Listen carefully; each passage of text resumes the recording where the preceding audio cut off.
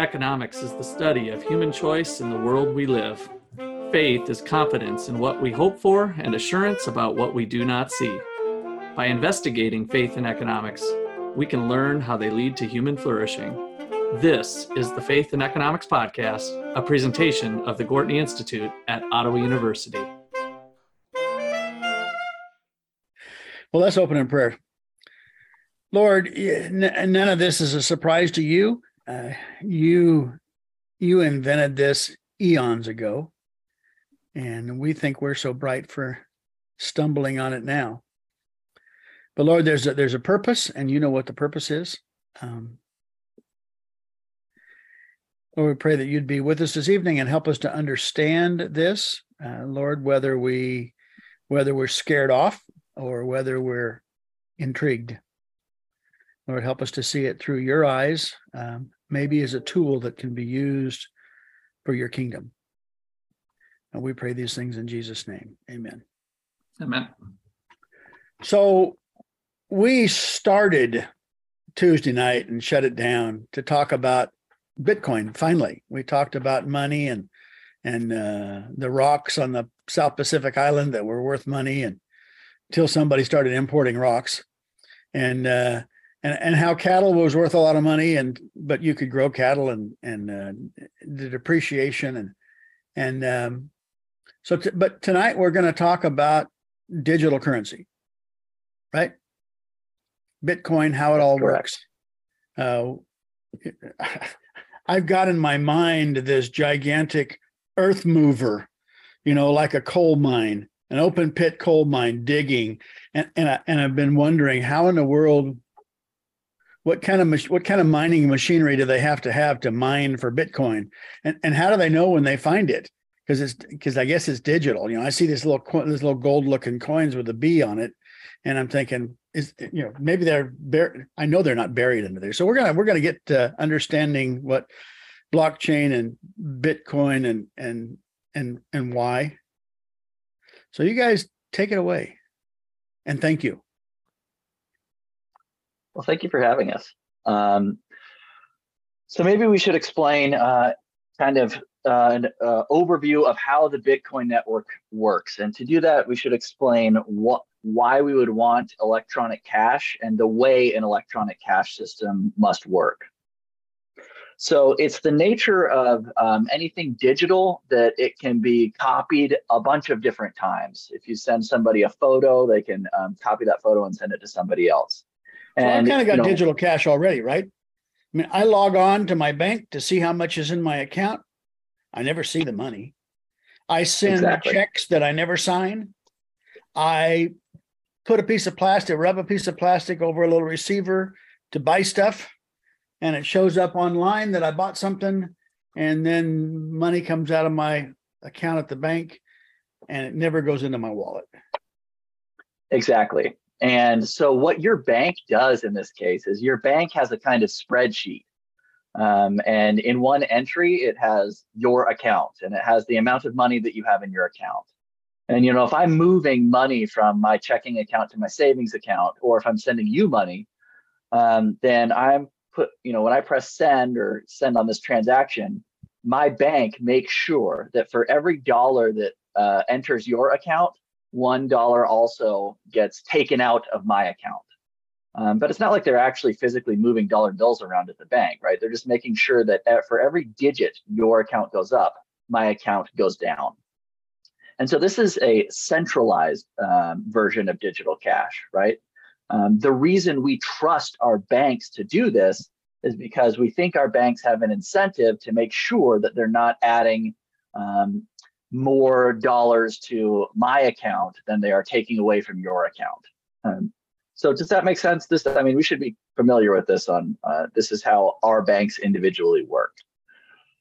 It gets more complicated when we're sending from, one bank to another bank. There's all kinds of incentives that might come into play where we want to make sure that actually the value that leaves one account goes to another account. And if you actually try to transfer large sums of money from one bank across the world to another bank, you usually have to pay a pretty decent fee on that. And it's because there are so many conflicts of interest, and there are so many things that can go wrong. Each bank has to be pretty risk averse about this, and so they have to take a series of precautions to make sure that that no money gets kind of double spent or double counted. So this we've been doing this for a while, but this kind of purchase lacks the kind of thing that we actually look for or it lacks some of the features that a regular cash exchange in real life has. When I exchange cash with somebody in real life, I don't have to get permission from a third party. There's no third party that's saying, okay, we're going to make sure that, the right amount of dollars changes hands here. And in the same sense that your bank is making sure that the right amount of dollars changes hands, your bank can also stop you from transferring money from one account to another account, right? It's one of the benefits of cash that the only people involved are the two people in the transaction. So if we wanted a version of digital cash, we would want something like a giant ledger with little slots for everybody.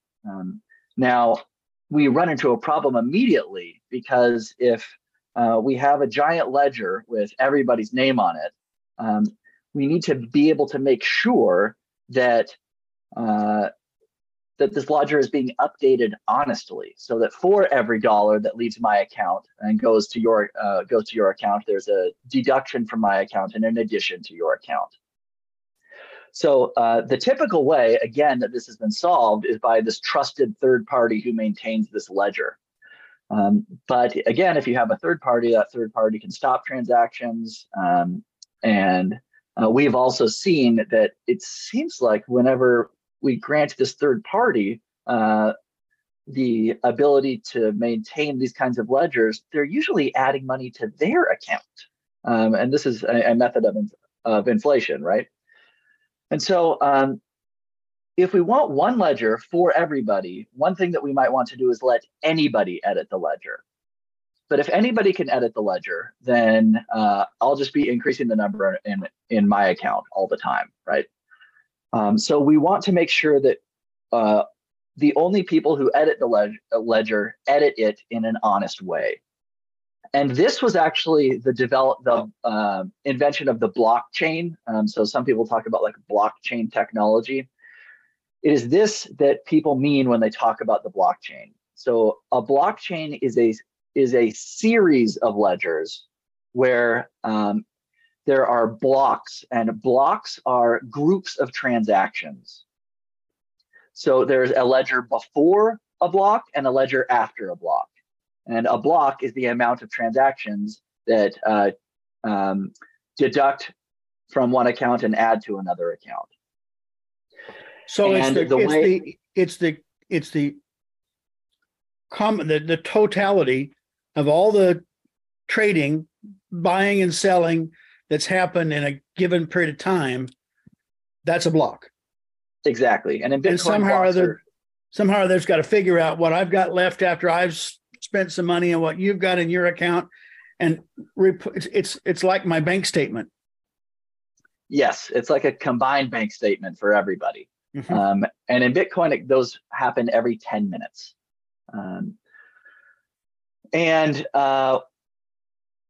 It's a very complicated math problem to figure out which money goes where in every transaction. So the way the Bitcoin blockchain is set up is that there are very difficult math problems that are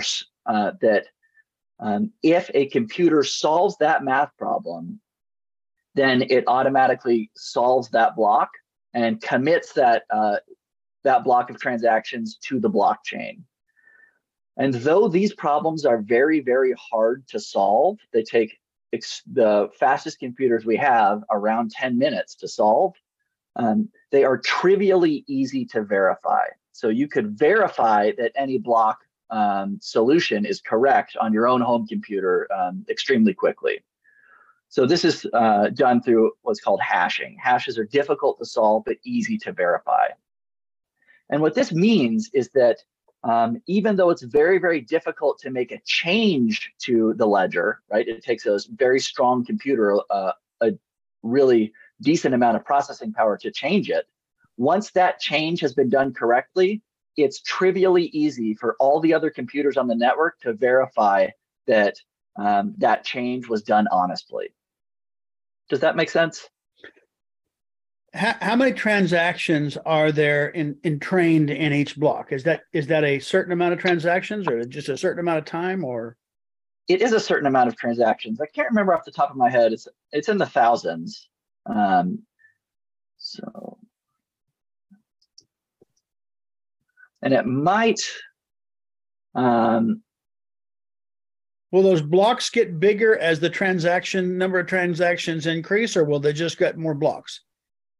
No, right now I doubt that the block size will increase. Blocks are they're not denominated in number of transactions, but in the amount of data per block. What tends to happen is sometimes when the Bitcoin network is very, very busy, in addition to you can actually pay an amount of Bitcoin to make sure that your transaction gets included in the next block. And this is usually a pretty trivially small amount of Bitcoin. But it has happened in the past that when the network was extremely busy, sometimes transaction fees go up. And so sometimes transaction fees are higher. In the future, yes. And we've mentioned, I think in the last podcast, so maybe just buttonhole this for a second. I want to explain how miners work, and then we can talk about what might happen if the blocks get full. So since miners are each miner or group of miners, they work adversarially, right? They're each trying to independently verify the next block. And each can trivially determine that the last block was completed honestly. But if you are a miner and you actually solve that block, you get a reward in the form of, I think right now it's like 6.25 Bitcoin, or it might have actually recently halved. I can't remember. But this is interesting, and it's important because this was a way for the Bitcoin network to kind of pay for itself. So the Bitcoin network pays miners to always be checking it and making sure that it is settling itself honestly. So if you are the miner who successfully solves one of the blocks, then you get what's called the block reward for that block. So right now this is 6.25 Bitcoin and all of the transaction fees that were in that block. Justin, are all of the other computers on the decentralized network then verifying that was the correct solution? Is that what you're saying? It's easy to verify. That's the thousands of computers saying, yep, you got the right answer. And then the block reward goes to the miner that actually solved it. Yes. And then that new spreadsheet gets sent out to everybody on the network. So everybody then has a copy of the new spreadsheet. And the next competition begins. That's what makes the chain is it's a block connected by a final spreadsheet to another block that's connected by a final spreadsheet and an opening spreadsheet, which matches to the next block.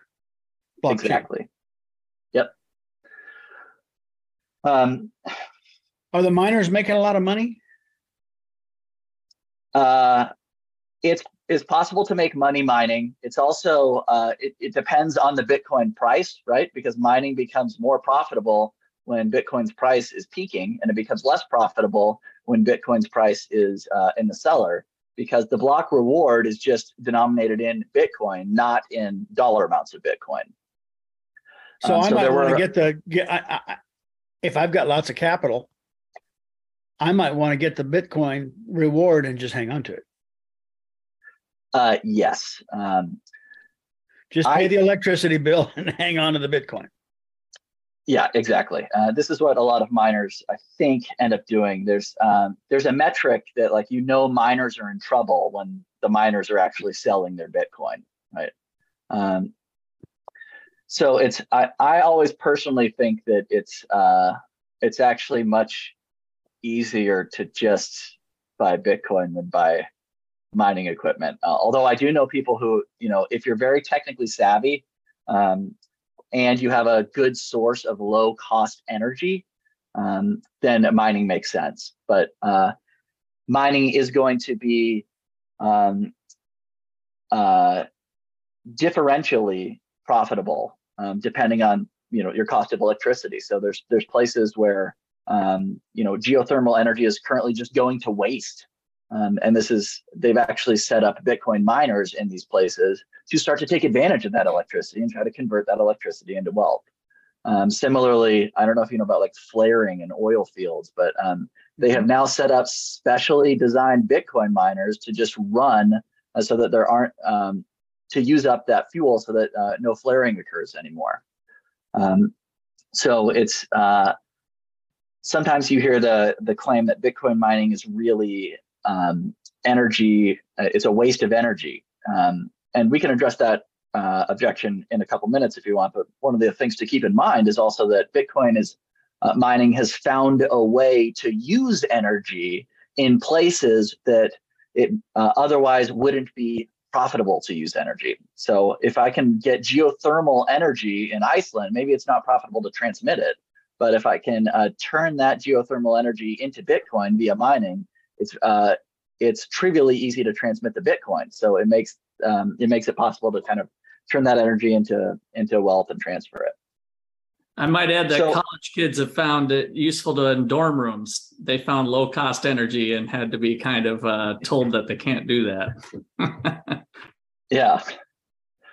So one thing that I think is important to keep in mind here is, like, when we were talking about the monetary systems in the first discussion, we noted that there always seemed to be this structure of incentives such that the person who was doing the minting of the coin always had an incentive to debase the currency or print it for themselves. And the thing about Bitcoin that I find most impressive is that I think its structure of incentives is set up such that it doesn't make sense for even people like miners to try to cheat the system. So one way you could, if like theoretically, a group of miners could conduct what's called like a 51% attack, where since the Bitcoin network is settled by consensus after every block, if enough nodes in the network decided, hey, let's just say that Justin's cell should get filled up with more money, even though nobody sent him it. So technically 51% of the miners could agree and insert, a double spending into one of those ledgers, right? But the interesting thing is, once that happens, and once a portion of the people find out about it, Bitcoin actually loses its value almost immediately, because what gives Bitcoin its value is the idea that it is currently like bulletproof and uninflatable. So as soon as it becomes inflatable, it becomes worthless. And that removes the incentive to conduct one of these 51% attacks, because it turns out that it can't get you rich. It will just get you currency that is instantly worthless if you tried to do that kind of thing. What's a node? A node is one of the computers that is getting those updated spreadsheets after every block. Okay, so every miner would have to have a node. Every miner is a node, but not all nodes are miners. So you can run a node on your own computer, and that just means you're getting all those spreadsheets, but you're not trying to solve. You're not wasting your computing power to try to solve any of these blocks, because you know that the ASIC computers are going to get it faster than you anyway. So I'm a counterfeiter. How do I counterfeit Bitcoin? I mean, if you with $100 bills, and I just put them on my very sophisticated desktop printer and make some copies of them, double-sided, and go try to pass them off. How do I? If you're with the Treasury, that doesn't happen.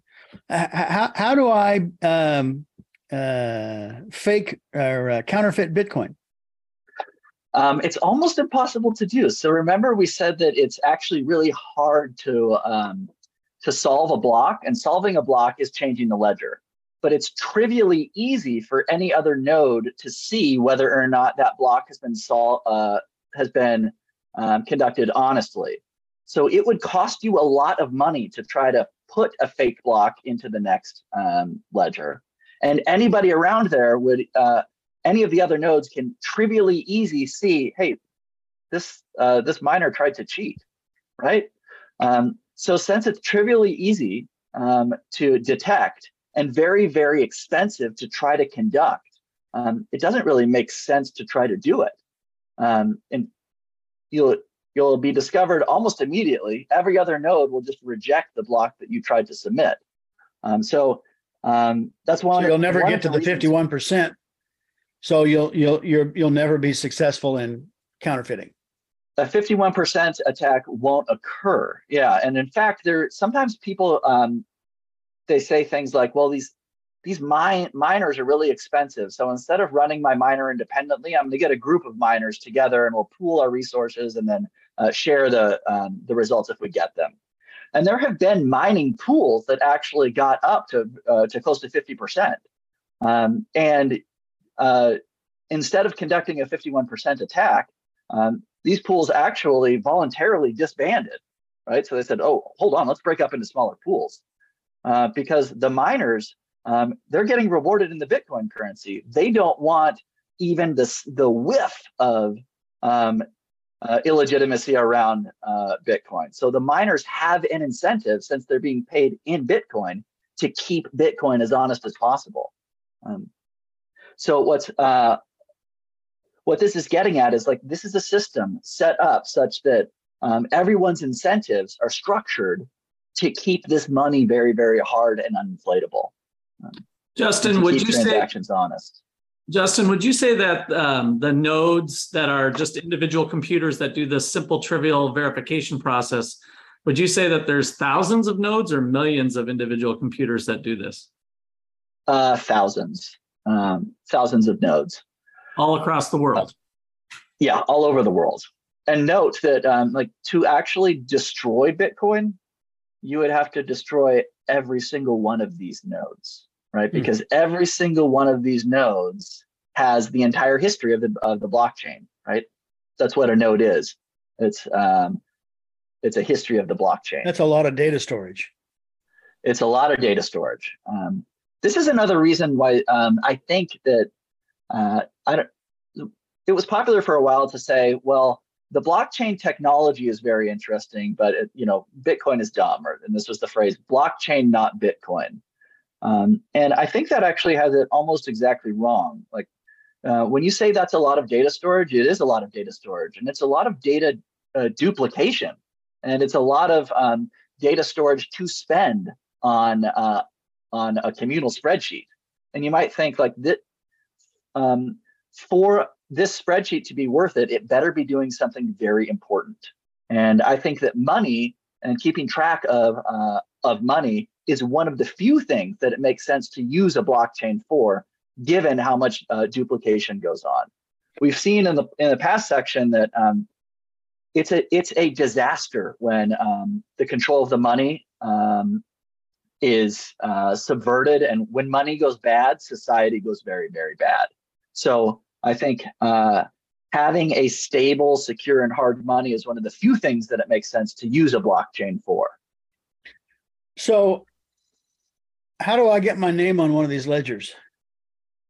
My name, address, social security number, and all the other pertinent information, so people can put money in my account. A number of different ways. One way is you could just go. There are a bunch of websites where you could just set up a Bitcoin account and get an address and a private key. The You can also do this on something like Coinbase or these exchanges, right? Coinbase is probably the most popular one in the United States, where you can sign up for an account. They will take some of your information because Coinbase now operates under the Know Your Customer and anti-money laundering laws, KYC, AML laws. And then you can exchange US dollars for Bitcoin, and then Bitcoin get put into your Coinbase account. Now, having your Bitcoin on a Coinbase account is a lot like Coinbase just holding onto your Bitcoin for you.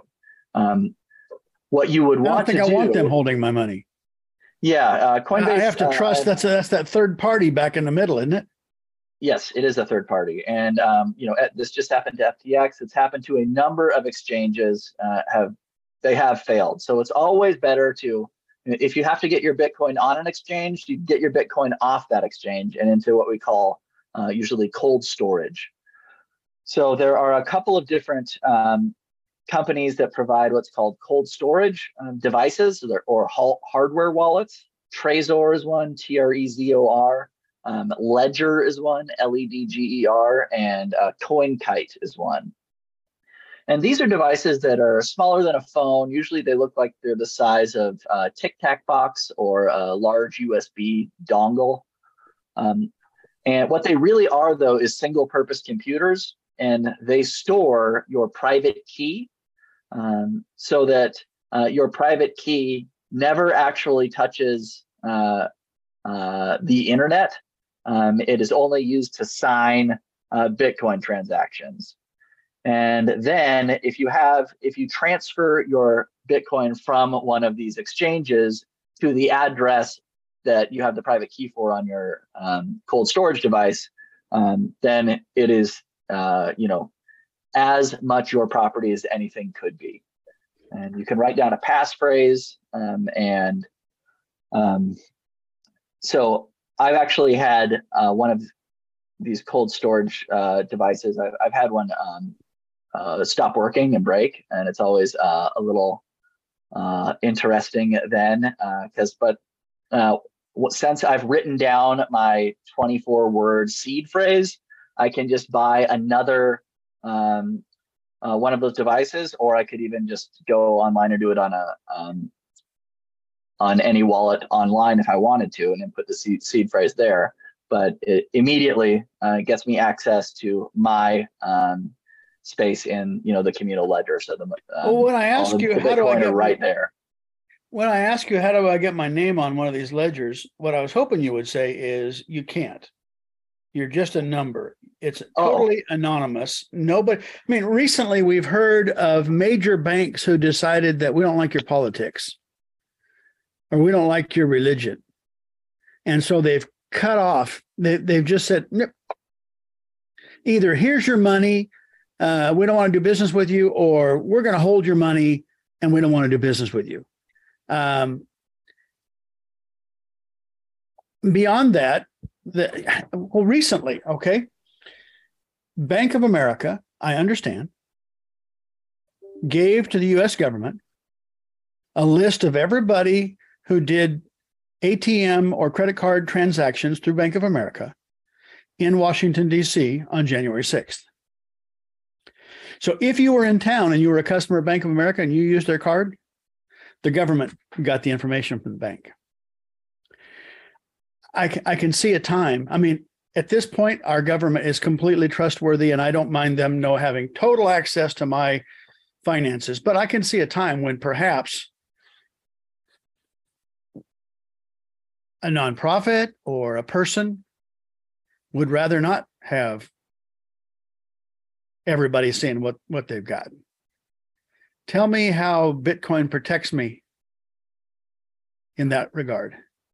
Well, when I just talked about sending your money from the exchange to your Bitcoin address on your hardware wallet, that is just a number, right? And so